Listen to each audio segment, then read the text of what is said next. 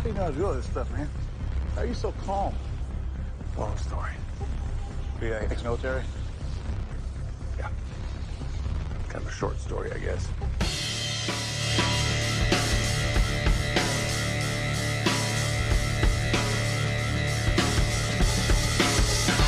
All right, everybody, welcome in. It's been a while, but we're Matt and Bob. We're here to pod. You're, of course, listening to the Analysis, a conversation show about the number one streaming movie in the world, 2.4 million viewers in its opening 48 hours. Tomorrow War. Bob, what did you think of this movie? Yeah, a lot of people watched it. There's no way it's a giant waste of time, right? No, of course not. No, yeah, just eyeballs. Eyeballs means good, right? Yeah. Oh, This movie sucks. yes, yes. A lot of star power, a lot of want to, a lot of trash, in my personal opinion. Are we just? Let's get into it here because we're talking about Tomorrow War. Is there anything left for me and you, Hayes, or is this just going to be our life moving forward? Just a ton of movies like this. Yeah, well, I just listened to a podcast with Quentin Tarantino, and he just bought the Vista Theater, which is an old classic single screen theater in Silver Lake area, East LA. And he was saying that, like, you know what, I think the movie viewing experience in these theaters is getting like progressively worse. Like, they had this coming, Alamo Drafthouse aside, but I have food and drink and a lazy boy at my home. I'm here to go to the theater. And so, like, well, why did you buy this theater? Sounds like kind of a bad business move. He's like, I think the theater will now be kind of like a home for, like, well, film nerds, but also, the big blockbuster thing, they're just going straight into people's homes because people don't really care to come out to the theater, I guess, anymore. But I think we'll start to see, like, really good stuff being back in the the showcased in theaters. So maybe the art house stuff will live on, and stuff like this will just go straight to streaming. That's interesting because you had originally figured that, especially when we talked to Ben Fritz and things, that it was pretty much the theater experience was going to be tailored to those big branded franchises and movies like the Avengers series or Marvel, or movies like this that are obviously meant for a very large scale, and that the art house stuff was going to kind of funnel to the home. But I kind of agree with you that it was at the Joe Rogan podcast that Tarantino was on, because I know he's been promoting his novel, the Once Upon a Time in Hollywood novel that you're currently in right now. You're reading it, right? Yeah, I just picked it up. It's a nice little, fits in the palm of your hand. It's kind of one of those cool pop art novels there. Yeah, but no, was that Joe Rogan or was that a different podcast? It was called The Watch, which you may have listened to at some point. Okay, but I've been saying for a while that I thought the movie theaters and the movie theater experience would become niche like the actual live theater became for people, where it just kind of became, as movie theaters started to become popular in the 20s and the 30s and the 40s. Obviously, the foot traffic for live theater went down, and it kind of just became for theater nerds and theater patrons. And I think for movie nerds, maybe that art house experience that Tarantino is talking about, it might be the future. And I guess my first question when I was watching this was, before we give analysis just on the movie in general and what worked and what didn't for us, my first thought was, what's the best straight to stream movie that I've seen since this has become popular? So it's kind of become popular over the straight to stream, or Netflix or Amazon's or Hulu's creating their own content when it came to movies and features. What's the best one? And I think we've seen, I guess, when you're looking at maybe Roma, or you're looking at some of the Oscar plays, but I think Trial of a Chicago 7. I think those, the Oscar plays have been the best ones for me, but I can't really think of a straight-to-stream action movie or a suspense movie that's worked for me since this has become popular. And this is another example of ones that don't. Well, like Chicago 7, I mean, that was meant for theaters and then got bought by Netflix just because the people are like, fuck it, let's cut our losses. I mean, I don't really count those. Our Friends, same thing. Kind of the pandemic straight to streams, I kind of put aside as Yeah, like they're a in a different one-off. category. Yeah, sure. Roma, Marriage Story, Irishman, the Netflix plays. Those also went to theater. This is different. This is like produced, developed, and meant to be streamed. And yeah, like Bird Box and like the thing with oh my god, the guy that plays Thor, Jesus. He had a pretty cool action movie, but yeah, they're not very good. I mean, yeah, a lot of people watch them, they break records, but they're. I mean, maybe they're not really supposed to be. I was like, but why was this made? It was like Yeah, it was like Terminator meets Starship Troopers, but dumber. meets Edge of Tomorrow.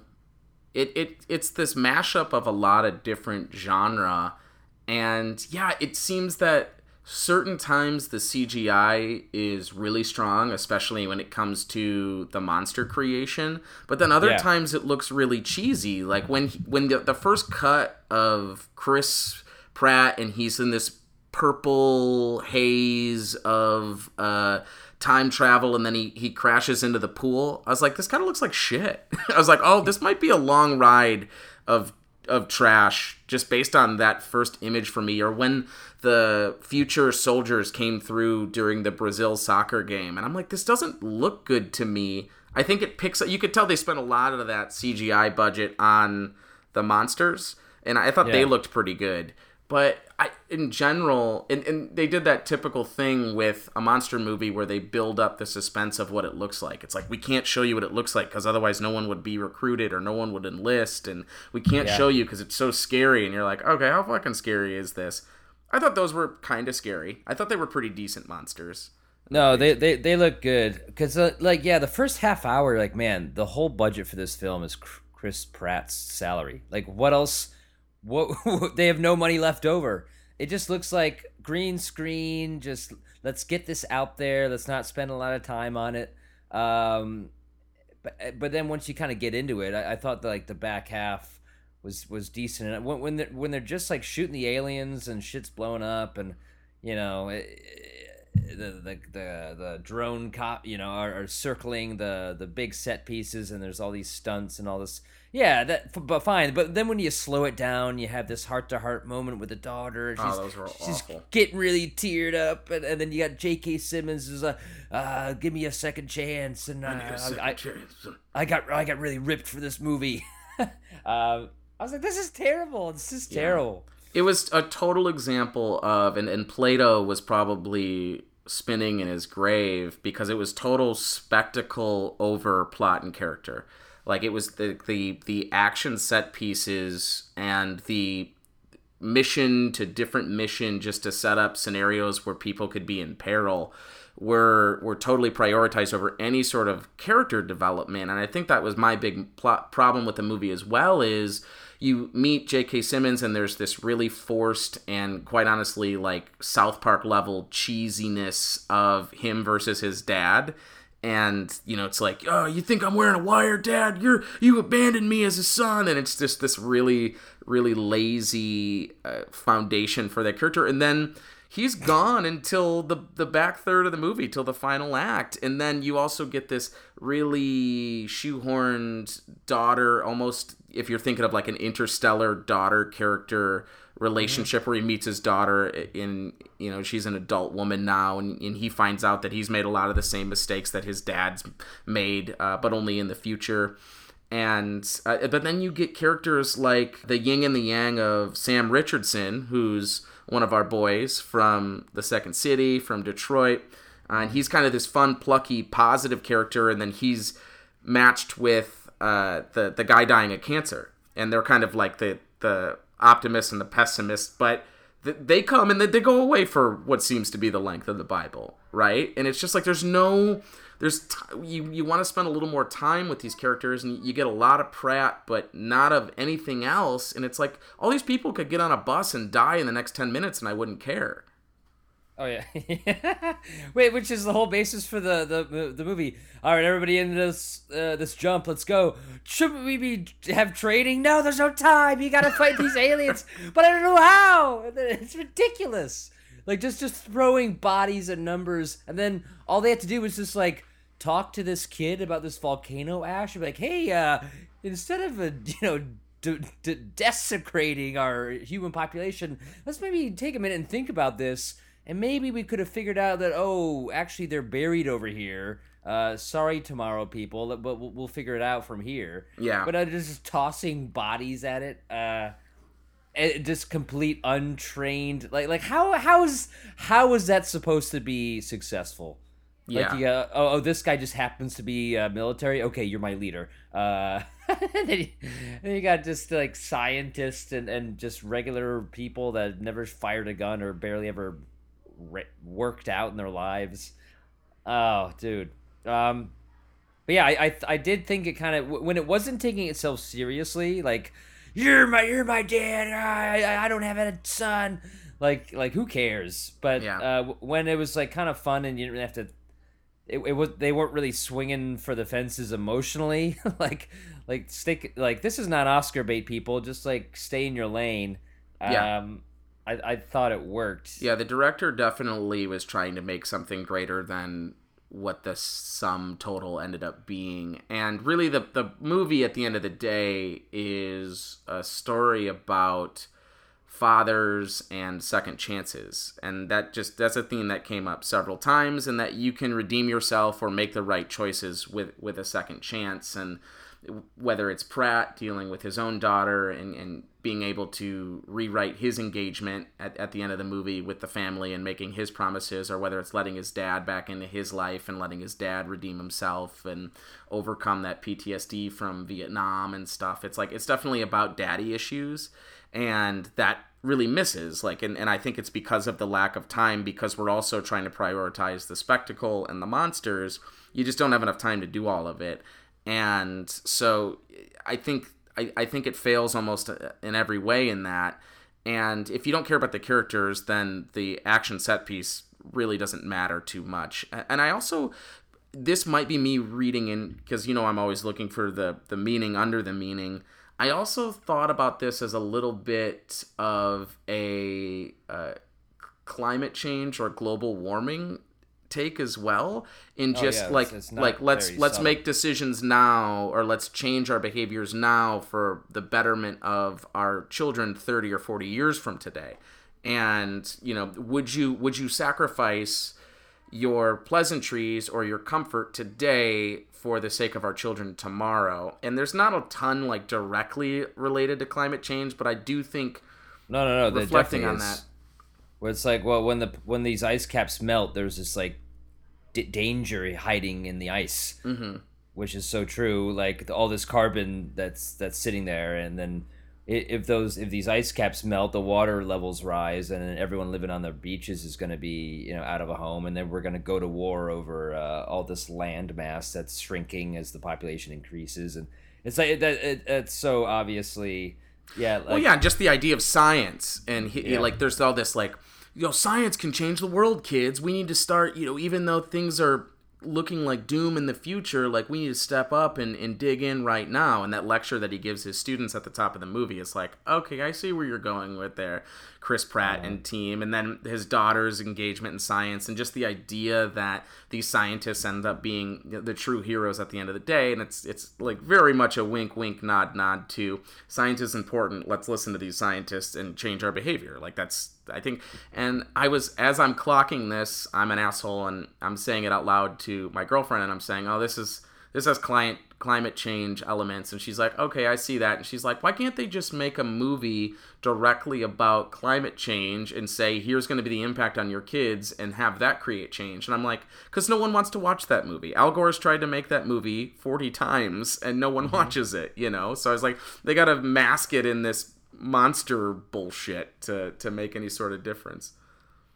Yeah, it's so bizarre how that works. Like the people that don't want to watch a documentary about climate change and just want to watch their monster movies are but then they sneak them in because people making the movies care about it. But then it's does the message get through? Is anyone some thinking guy deeply about the themes of your movie? some guy just gonna with his "Make America Great Again" hat, just like having a blast watching this movie, gonna suddenly sit bolt upright, like I gotta make some changes. Hey, you know what? That's a good in real point. life. Everyone back in the pile. You know what? I haven't thought about that, but you're right. You're right. I never said that before, but you're right. How many movies and TV were they just pulling from? I mean, like, you got Starship Troopers, you got Terminator, you got Interstellar, a little bit of Alien there. I actually, there's a line where Chris Pratt says, "I will be back." Like, yeah, he says at the top with the daughter when you're digging the ditch. Yeah, definitely Alien when it came to like the queen. We need to kill the queen in the sacks. Yeah, like, why did they even go to the trouble of getting that serum when they could have just blown up the ship? Yes, but because they're going individually inserting the serum, and okay, it dissolves the queen. But they're in these sacks, completely helpless. If they just blown up the ship, that seems like it would have done the same thing. I don't. Why spend the whole movie going and saving his daughter and having this taster's choice moment in the future, just to develop this serum? Oh god, taster's choice moment for guys.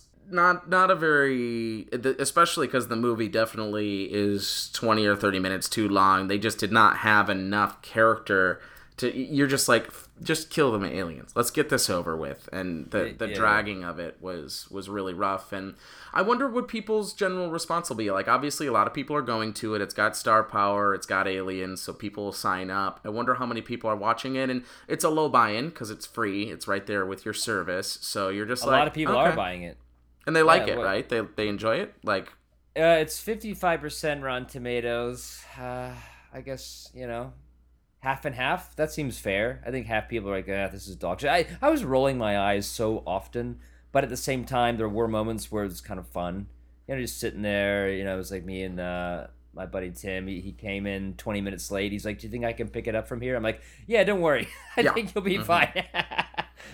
Yep. Look, they're going into the future. They're not trained whatsoever. It's a little ridiculous, but buckle up. Here we go.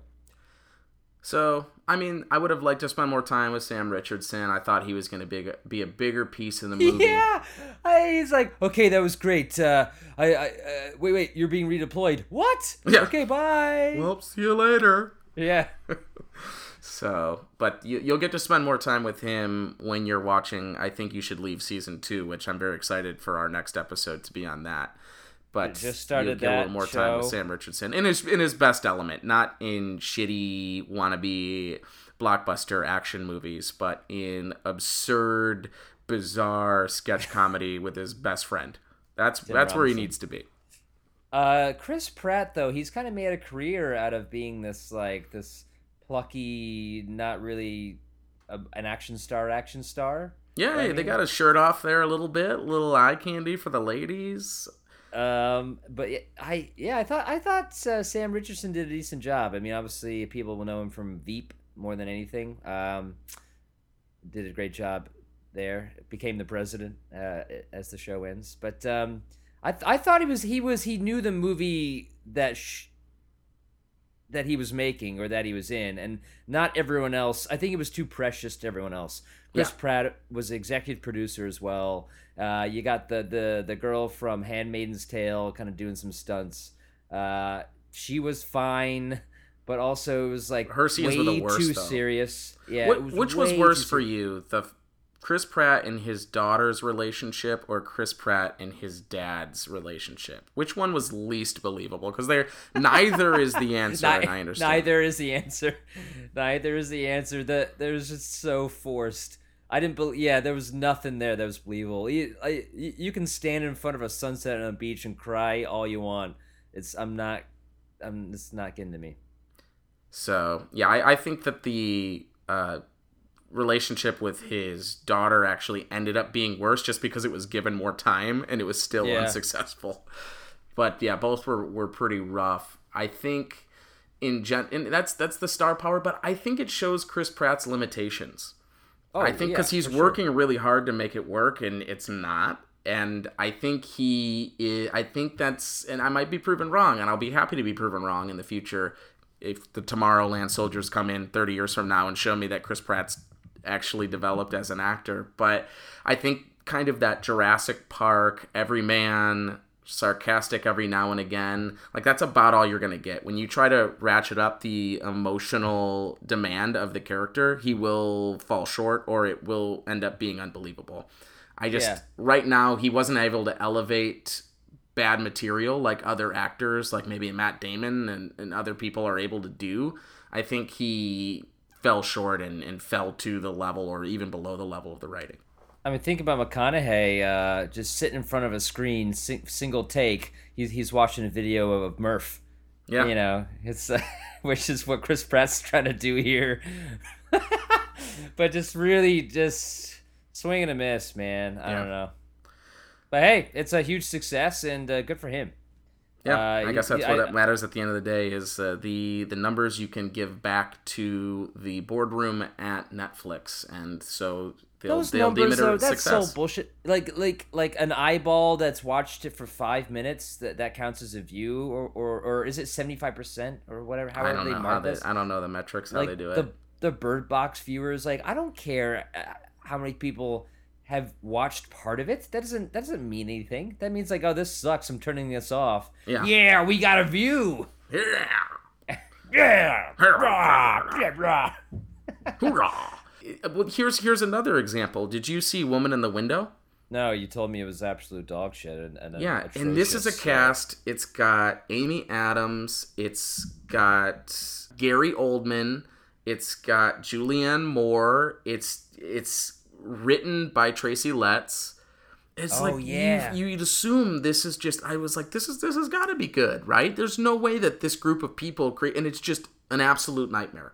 It's obviously it's a ripoff, and they want to be Hitchcock, but it's so unbelievably poor. Where I was just watching Woman in the Window. Yeah, Woman in the Window, and I'm just like, is this real? I kept thinking, I always think when I watch these bad movies, like, is this actually what they wanted to do? There's no way that this went through a screening process and that's the end product that they wanted to produce. Hello, Netflix, you're greenlit. Yeah. Yeah, 25% want Rotten Tomatoes for Women in the Window. So this one's actually doing a little bit better. And I will say that this movie is better than Woman in the Window. But still, just, I get these movies and they roll out and they've got a ton of star power. And you're like, okay, I'll give it a sit. And then I'm just frequently disappointed. So Starship Troopers, not a great movie back in the day. It was fun. It was one of my first movies where I saw frontal nudity, so that was why I enjoyed it. A nice pair of tits in that sex scene. She's got like the shirt up to her face. Yeah. But but we are remembering it fondly. And that movie's cheesy. It's ridiculous.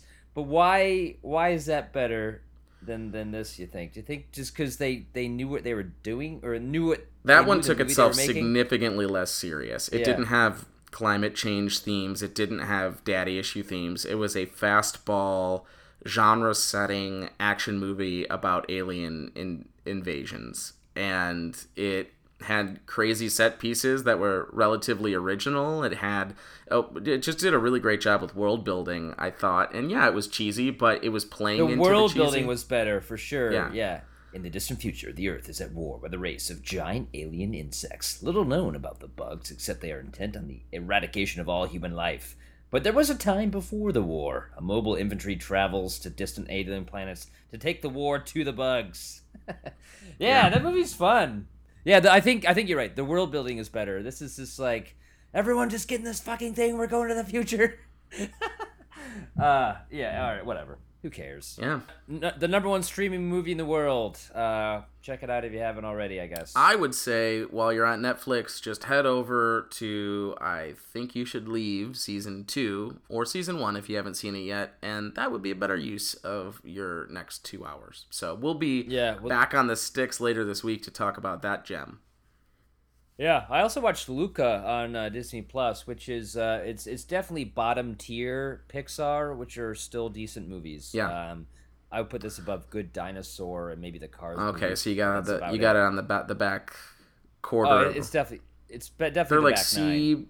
monsters that can go on land or something. It's kind of an identity crisis type of a story. Yeah, it may be like an LGBTQ allegory as well, like people fitting in to a a standoffish old school Idealism.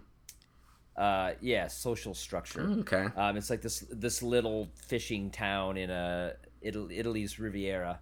They're running out of stuff to give feelings for. Yeah. So now the Italians get their shot at having feelings. The Italians. The Italians, we have our feelings too, okay?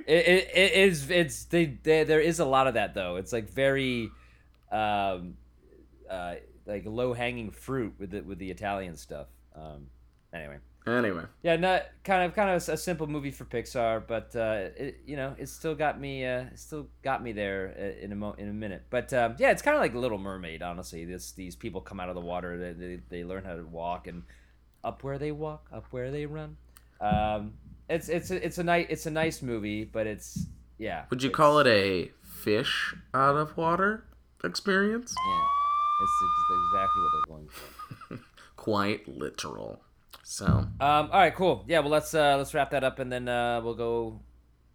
Oh, I need to go finish. I think you should leave. Show. I think you should leave. Great. I think you should leave, Bob. I think I should leave. I think you should leave. I think everyone else for staying should like and subscribe if they haven't already, and they shouldn't forget to wash their hands, stay safe, and we will see them down the road. Thanks, guys. Bye. In my fridge, still I'm not feeling right. Been a hell of a ride, but I'm thinking it's time to go. Here we go. So put your